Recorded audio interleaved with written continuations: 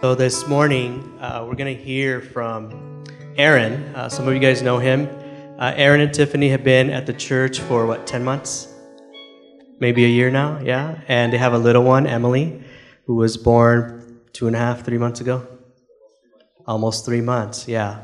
And one thing that you need to know about Aaron's sometimes not here on Sunday mornings because he gets a lot of speaking engagements at other churches, but Trinity is his home.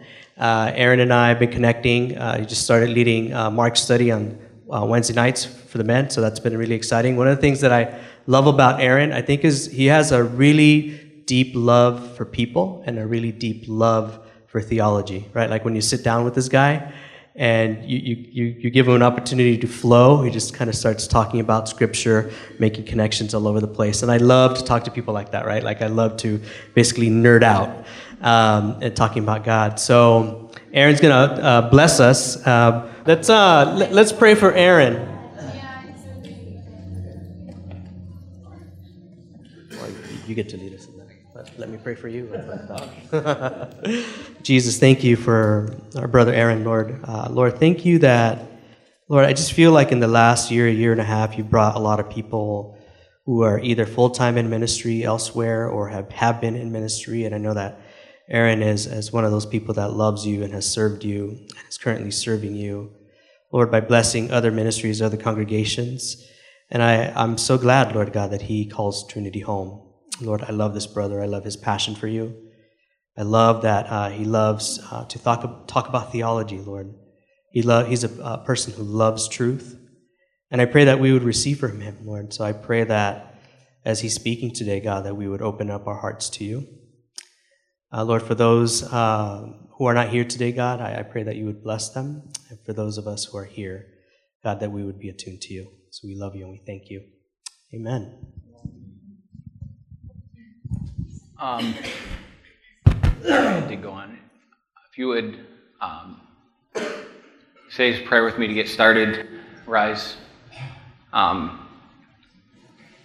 Please, if you would stand, rise. O Lord our God, you have chosen to make yourself known through your creation, your word, your Son, and your Spirit. You now reveal your glory to us and through us, the church. Speak to us, form us, lead us, dwell in us.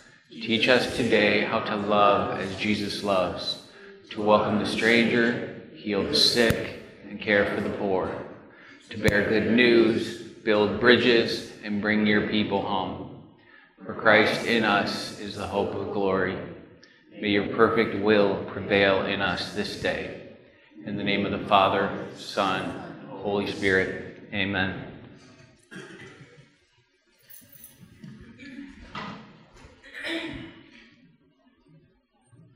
There we go. First off, I want to say thank you to the leadership, specifically Albert, who's not even here, who actually I've been able to meet with quite a bit and chat with, and he, through conversation, knows of my history of being a pastor and teaching and so on and so forth. For those of you that see my phone also, really quick, I promise you I'm not texting, I'm using my notes on here. Which is hopefully not too distracting for anybody. But through meeting and talking with him, he approached me and said, hey, I want you to speak eventually at Trinity, and we want to get a teaching team, through which Abner and Molly have become part of, and him and Christine and Johnny, and eventually I would imagine others. But I just want to say thank you. So Albert will eventually see this, so that's why I'm saying thank you. But the sermon series we're going through is Today's the Day. And I specifically want to touch on the resurrection of Christ, that we are risen with Christ. That the resurrection is not some big lofty idea, theological idea, which it's great and it is foundational, and I'll touch on that, but it's more than just that. It's more than just this cognitive thought that we have, that we believe, that we talk about, that we preach, and that we must believe because of who Christ says he is. But the passage specifically that we're using as kind of the foundation that Christine talked about last week is 2 Corinthians 6:2, for he says, in a favorable time I listened to you, and in the day of salvation I have helped you. Behold, now is the favorable time. Behold, now is the day of salvation. That's why today's the day, because there's this urgency that Paul is giving from this passage. And I want to talk about real quick human skin. This is actually a picture of somebody with Lyme's disease on their hands. But the human skin is really cool. And I picked a picture that is not pretty, because it's not the perfect looking hands. It's not going to be one you're going to see on one of those moisturizer commercials. But the hands are they kind of look like they're beat up a little bit. They look like the hands of a construction worker in a way. But the skin is very self-sustaining. It regenerates itself. We have new skin cells that replace old ones. The dead skin cells are on the top, and the new, fresh skin cells are under the bottom. New skin cells form at the bottom. All skin cells, are different shape. The human skin is very different. It's a different aspect of the organ, and it's also one of the biggest organs that we have. It is the biggest organ that we have. On 1 inch of skin, and this is me geeking out just a little bit more, and I geek out on more than just theology. I'm a nutrition nerd also, and a running nerd also. But on 1 inch of your skin, you have about 650 sweat glands. For those of you that exercise and you sweat, you now see why you sweat so much. You have about 20 blood vessels. You have 60,000 microliths. Excuse me on the pronunciation, but it's basically the thing that gives your skin color. And you have 1,000 or more nerve endings, which is why our skin is so sensitive.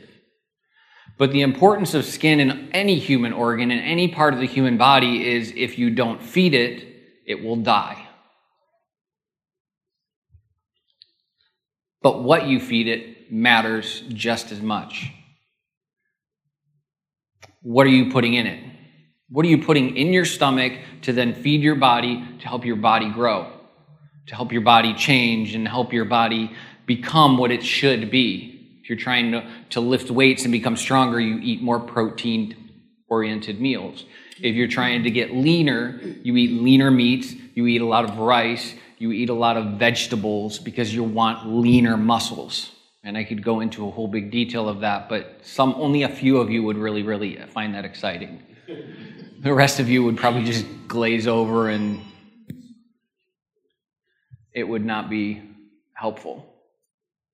But the point being is, depending on how you grow your body or how you want to grow your body, you eat certain things. And if you want to, in all honesty, treat your body very bad, you go to McDonald's or Taco Bell. Because if you watch studies on it like I have, you kind of don't go there because you know what's going on. And I've worked in a lot of those businesses growing up, and then also as a full-grown adult, but also as a teenager, I worked at McDonald's. But what do you put in your body? Because what you put in your body ultimately affects the rest of your body, what you put in your stomach, what you eat. Are you caring for your body? Now, this takes time and discipline, and it takes more than knowledge. It actually takes action. I actually have to stop myself sometimes from eating an extra slice of pizza.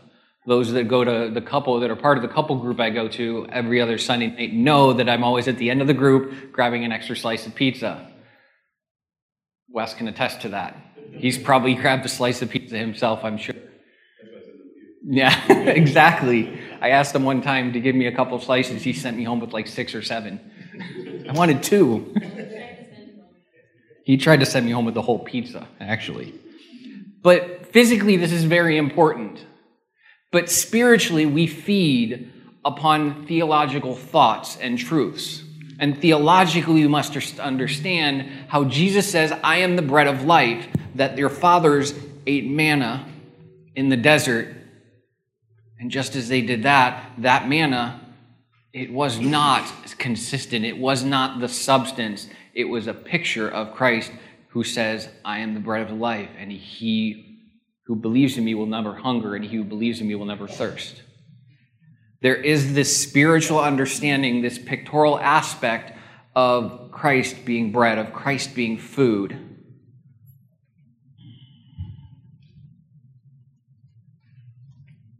And as we kind of move from the skin in some guys' really dirty, ugly hands, we see that the resurrection is very important.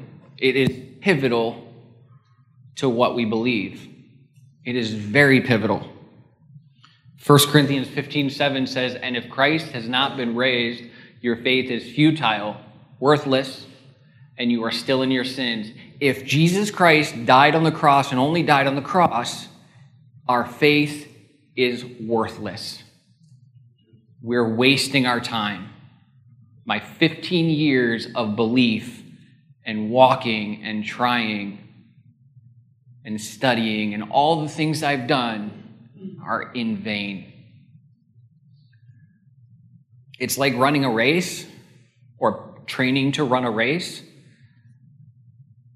And in going and running the race, and you get to the end and there's actually no line and everybody's disappeared.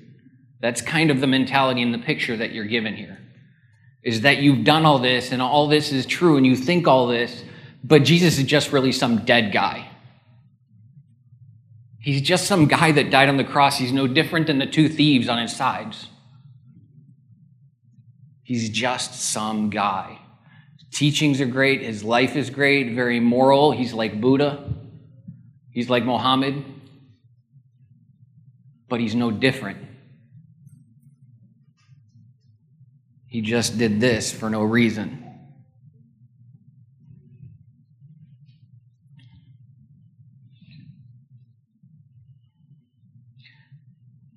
David Hansen, I read a book in college about the easiness, the ease of pastoral ministry, of really not taking ministry too seriously. And this quote comes from that book. David Hansen says, the resurrection of Jesus is, among other things, God's specific vindication of Jesus' earthly teachings and life. It justifies who Jesus says he is.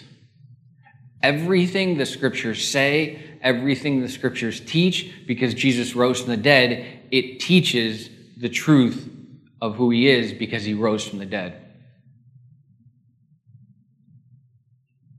I want to give a picture for us.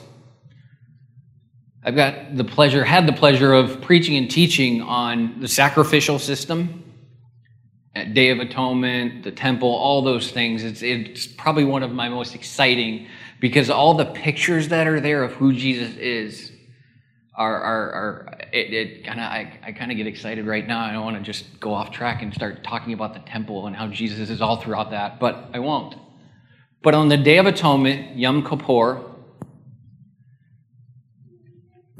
there was this act that the high priest would go into the holy place, the most holy place, and he would actually go in for his sins and the sins of the people. And he would take 2 goats. The first goat, he would lay his hands on and pray, and they would take that goat outside of the gates and let it run. And it was actually symbolic of the sins leaving the camp, leaving the people of God. The other goat, well, that goat wasn't so lucky, because its light throat got sliced, blood all over the place, all over the altar, but all over the priest also. And they would burn it, and he would take that blood into the Holy of Holies, into the place where only God dwells, where only the high priest could go once a year, and he would put it on the mercy seat. He would put it on the kippur of God. He would put it on the atonement seat. But the funny thing is, he would go in with bells on. It's like that whole saying, I'll be there with bells on. But he would also go with a rope. Because if the sacrifice was not acceptable, if the lamb that was given and sacrificed was not acceptable to God, the high priest would die in the most holy place. And they would have to drag him out. And I love that picture, not because I'm hoping some priest died, but the picture it gives us is that Christ, because he rose from the dead, was accepted by God. That he lived a perfect life, he died a sinless life, he rose from the grave, he ascended to the Father, and he awaits to usher in his kingdom. This new heaven and new earth that Scripture talks about.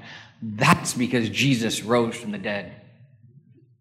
That's because he said who he said he was. He is who he said he was, excuse me.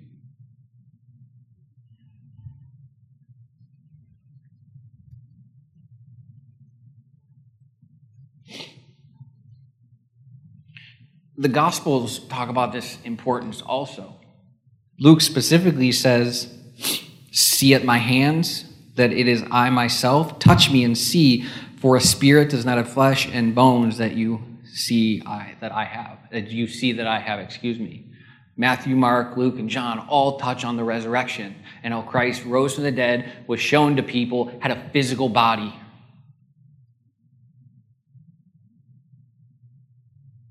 It's of very theological importance. Even the Psalms, the Old Testament, say, "You will not abandon my body to Sheol, nor let your Holy One see corruption."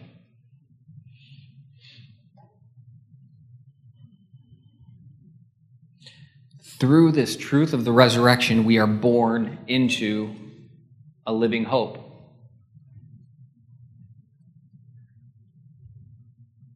Through the resurrection of Jesus Christ from the dead. Blessed be the God and Father of our Lord Jesus Christ.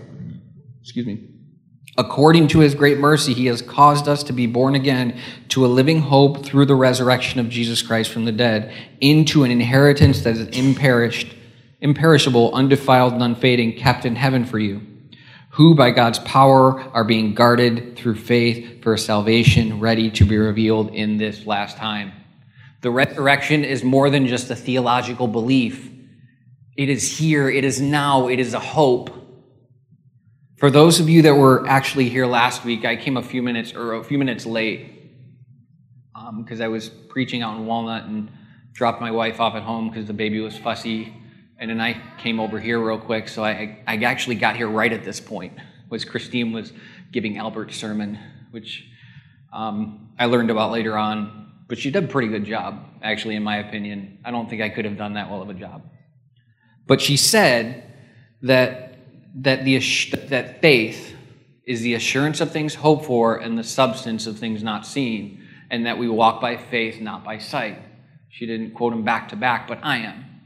She used a verse that talks about we live by faith in Christ and who he says he is, and we walk by that faith. And if that faith is assurance of things hoped for, we hope in the resurrection. Therefore, because we hope in the resurrection, we have an assurance, and we walk in that assurance.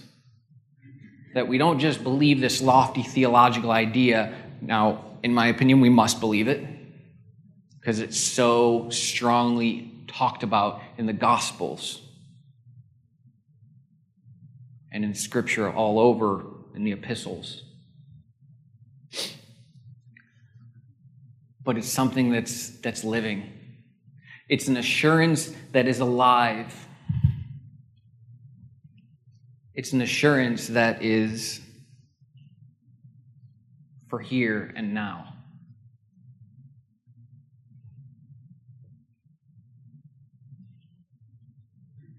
We have a living hope.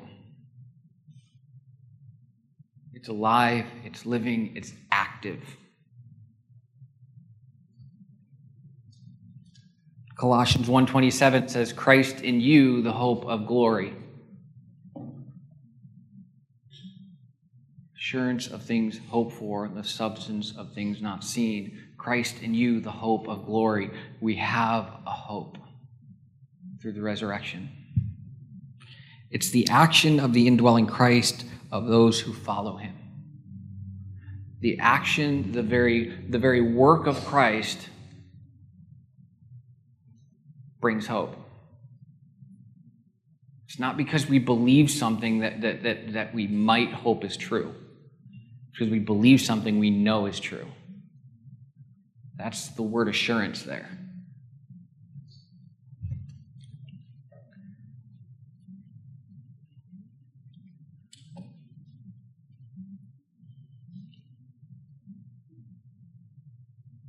Peter goes on to say in his letter a little bit later in chapter 2 that we, like living stones, are being built up as a spiritual house to be a holy priesthood, to offer spiritual sacrifices acceptable to God through Jesus Christ.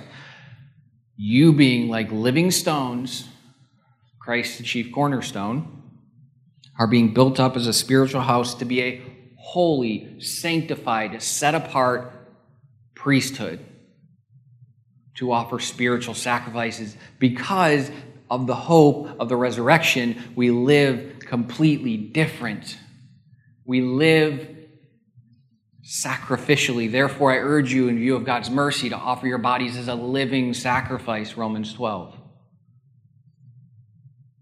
It's not something that's stagnant. It's not like just a puddle laying on the floor and you just see flies all around it. It's river, it's a living water. You know, we want to be that river church. We want to go and spread among the nations, locally and globally. Just as Jesus Christ rose from the dead by the glory of the Father, we too walk in a newness of life. And that's where the resurrection comes into application, if you will. For sin is not our master. It's where when you look at Romans 6, and we hear of 1 Peter and 1 Corinthians and all these other passages, that there is this unifying agent of us to Christ. That we are in a likeness of His through His death and His resurrection.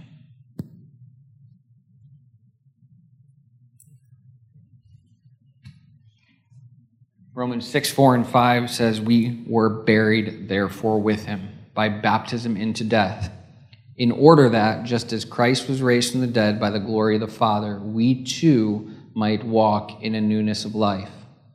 For if we have been unified with Him in a death like His, we shall certainly be united with Him in a resurrection like His. I don't know about you, but that's a unifying factor.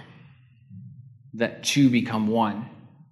It's actually the same language that is used of marriage in Genesis. It's the same language that is used in being made in the image and likeness of God. It's the same exact language. It's two things becoming one, having equality in that one thing. We were buried with Him by baptism into death. We are immersed into Christ's death so that while being raised in it, it is like His resurrection also. The language that Paul uses is one of likeness. Like I said, Genesis and 1 and 2. God's image, the Imago Dei, the image of God, and also the marriage picture that we get. The word united means planted together, born together with, or of joint origin. It's that picture. It's really a planting picture. It's really taking two different things and grafting them together, and they go and actually make a new plant, or make a plant, but of two different roots, of two separate root systems, of joint origin, planted together.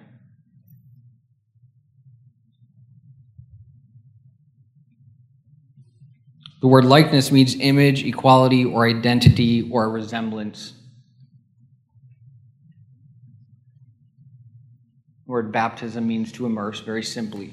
We are immersed in the death of Christ. That's why he says, if anyone would come after me, let him deny himself, pick up his cross daily, and follow me. He gives an imagery of death. He gives language of death. It's a likeness language. It's all throughout Scripture in various ways and forms.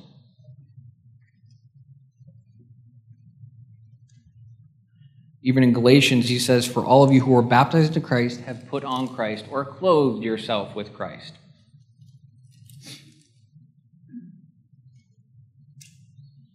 This is why Jesus uses such language as dying to live and living to die.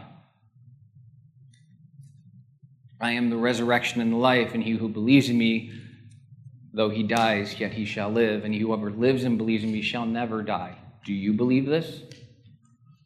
He just is in the process of raising Lazarus from the dead after being dead 4 days.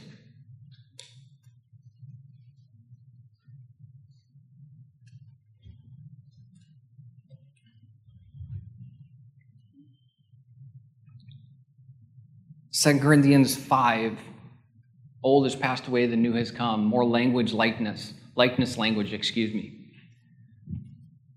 And I'm repeating myself because there is such importance to know that Christ died, we die by faith. Christ lives, we live by faith.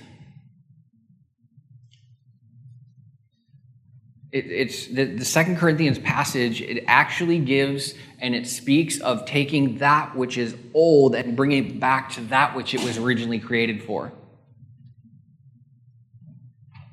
We're actually by faith and belief in Jesus going back to that which God created us before we fell. That's the image, that's the wording he's giving us of this ministry of reconciliation he's talking about there.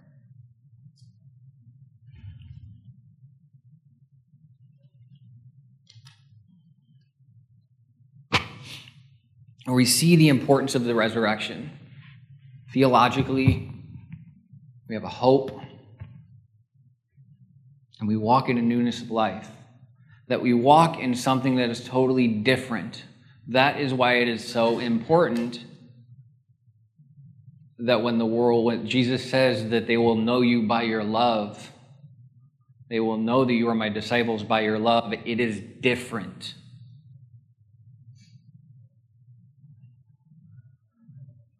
And I'm going to touch on this, and I kind of feel the Spirit prompting me that I think too often we actually are more sad and sorrowful and mad and angry than those that don't believe in Jesus.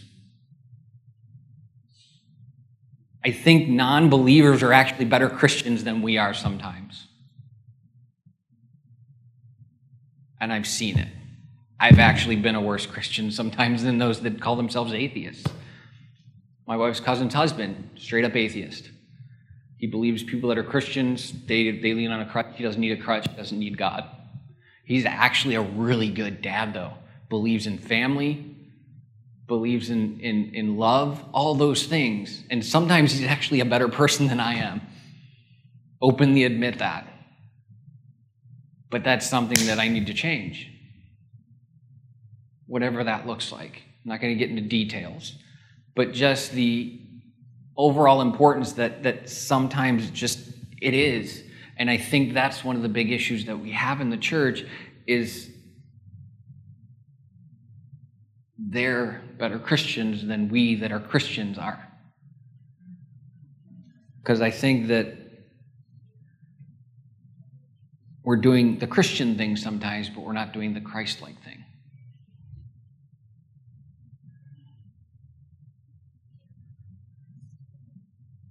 Anybody ever walked around their house and you see a fly go zipping past you? I actually just had this happen to me this past week. It's just maybe why I thought about this. And you're like, oh, I gotta get the fly swatter. You go grab it and you follow it and you see it and you track it and whack! Fly's dead. Boop, it gets up and flies away. You gotta track it down again.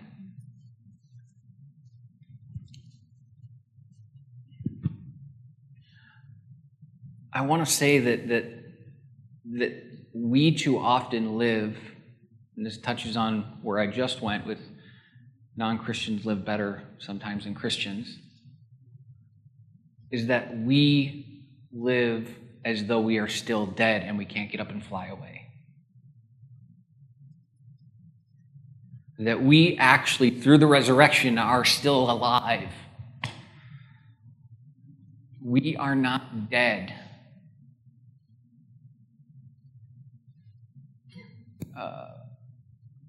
Church I worked at in New York, the pastor's son once described hell to me, and I asked him really quick, and he was like, I think 10 years old at the time, 12 years old.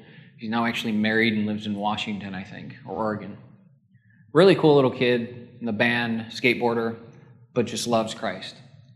And he said, he's like, going to hell is like death without dying.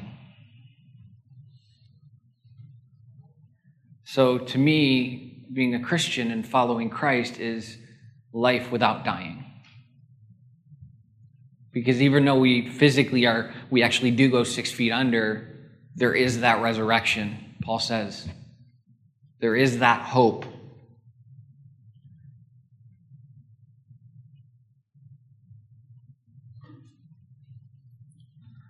But if we live in this died mentality, this death, this, like a fly that's been swatted mentality, we live in defeat.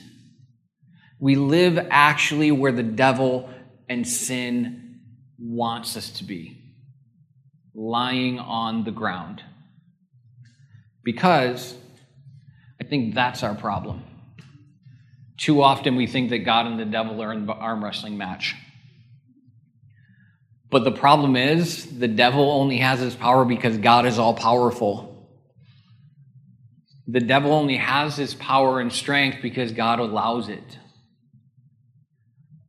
I just can't picture that Jesus in his man bun. There's no better picture. I couldn't find anything. It's like a Jesus with a man bun. I just, hey, whatever, go with it. But the point being is that this is not true. This is theologically wrong, in my opinion, because the devil's not wrestling God. He thinks he is. He thinks this is going on, but God's just like, dude, come on, really? Seriously? You think that I'm going to get beat by you? The devil's a fallen angel. God is the creator of the angels. Ta-da! Problem solved. But too often we live as that dead fly. Too often we live an unvictorious life. It's a Latin term that I love called Christus Victor. Christ the victorious one. It's a Lutheran theology primarily. Actually, I didn't know, but up until 400 years ago, Abner helped fill me in that it was lost. And then the whole substitutionary atonement came in, and that was the focus among, most churches for the past few hundred years. But for 1,400 years, when they thought of the cross and the resurrection, they thought that Jesus won. They knew that Jesus won. They didn't live as the dead fly. They got up and flew away.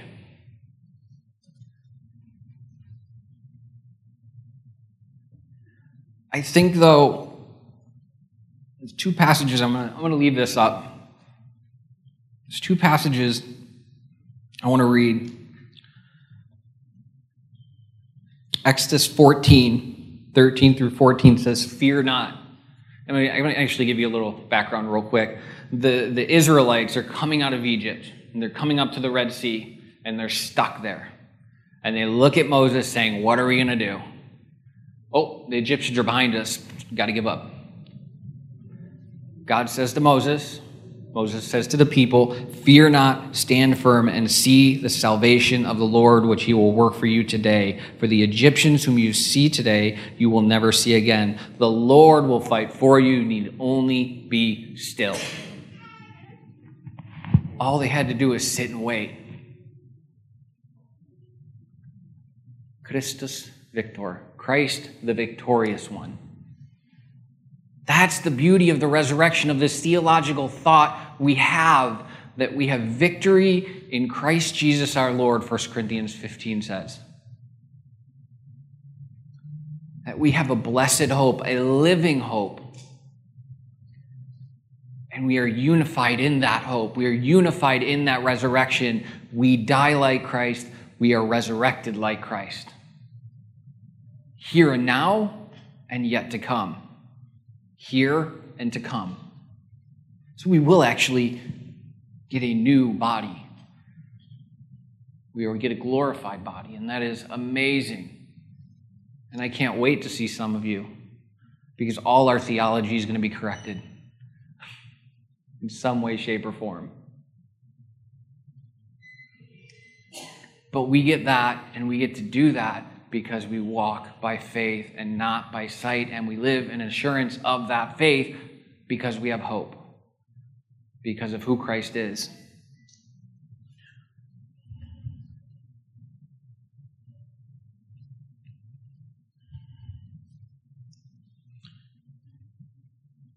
This wrestling match, I want to say a lot of times, and I'm going to say a few last things, and we'll kind of close up. At least my end will close up. But I think sometimes that we live in fear. That we have this fear that binds us, that if we let go, we won't have control. That if we let go, we won't actually understand. I know for me that's a big one. That if I let go and I don't have the correct theology, I'm going to be wrong. And I'm not going to ... I'm big on studying Scripture. It's the way I connect to God clearest. The way I connect to people clearest also is when I talk about God and things of creation and so on and so forth.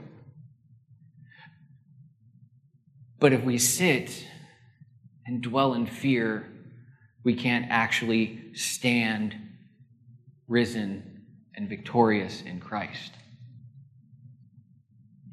That's the problem. But take note. Perfect love casts out fear. And I think that's one of the biggest deals, is knowing who we are in Christ.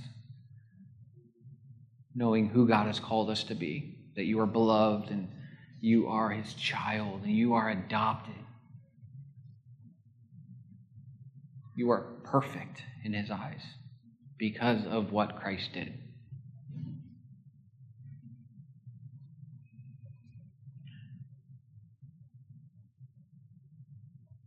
And I know we're going to go into a time of contemplation.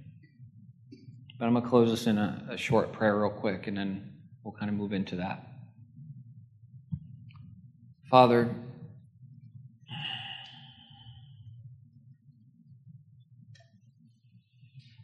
help this theology to be in our hearts, to be a sanctifying agent, to cast out fear, to bring in love, to walk as children of the light in what is good and right and true. And as we go into this time of contemplation, prepare our hearts. Prepare what you want to say to us. Prepare our ears and our minds and our hearts to come and meld and hear from you, Holy Spirit.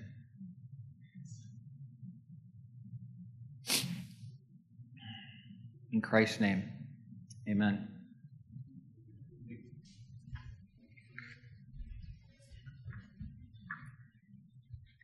Thank you, Aaron. There are a few things that Aaron said that really stuck out to me.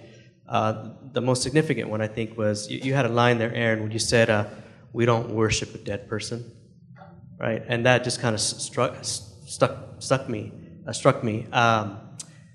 I remember, like a lot of you guys know, I didn't grow up in the church, right? Like I came to faith later on in life. I think for all my upbringing as a child, I had a lot of people kind of tell me stories about God, but I never really experienced God myself, and I didn't really come to faith until I was 19 years old. But I remember when I came to faith when I was 19 years old at UCLA, what struck me about that moment was realizing that God wasn't just a word on a piece of paper or on a page, right? Like that God was real. And I love that, right? I think that the reason God becomes real in our lives is because we don't worship a dead person. So I wanted us to think about like the resurrection. It's a highly theological thing, right? Like you start talking about resurrection, incarnation, atonement, all these things. Like really big words. And sometimes I feel like we just need to kind of bring it back down to earth. So one of the ways that I want to help you do that is to think about, a lot of you in here are followers of Jesus, and some of you are not. But for those of you who are followers of Jesus, I want you to think about your life before you became a follower of Jesus. And I want you to think about your life now. How did that happen? What kind of hope do you feel like you have now? How were your eyes opened? And I want you to share that with the person next to you. How did that happen for you? How did you realize that Jesus was real? So I want to go ahead and give us an opportunity to have conversation with each other. And if you're not a follower of Jesus, you can go ahead and share why you're not there. That's okay too, right? So, but go ahead and share with each other.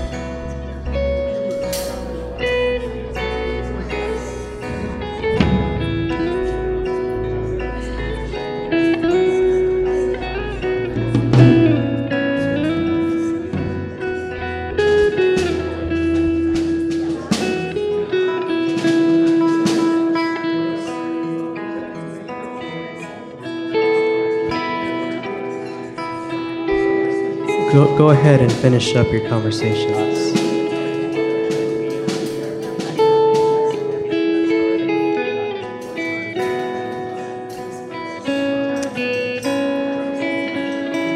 So what I want us to do as we enter into a time of worship, JR and the team are going to lead us in a response.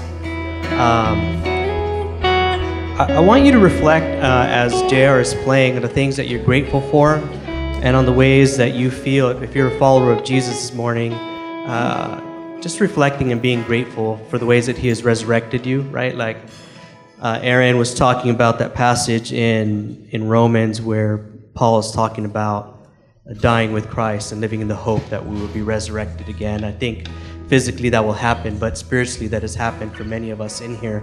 So as we're entering into a time of worship, I want us to reflect on that and to rejoice in that, right? That there's hope that we have because of our faith in Jesus. Some of you all have been asking, what's up with all the response times right after the sermons? And I just wanted to give a quick apologetic for that. Sometimes when you're up here speaking, you feel like the Spirit is moving, and as somebody who's kind of giving the sermon, you feel like we should respond a certain way, and sometimes as a worship leader, you feel like the Spirit is moving also, and we actually want to make that part of the service, right? Like we don't want 12:30 to come along, and then all of a sudden we hit the stop button or the pause on whatever it is that the Spirit was doing. We actually want to continue entering into that time. So I think this is maybe new for some of us, and that's okay. I feel like let's just enter into what God is doing. Give the Spirit an opportunity to just minister to people. And if that's not you, that's okay, right? But if you feel like you're getting caught up, that's okay also. So as we're worshiping, just why don't you go ahead and pray and thank the Lord for the things that he has given you. In particular, your resurrected life. Okay? So JR, will you take it? And then at some point, Jeff will come up and lead us in communion.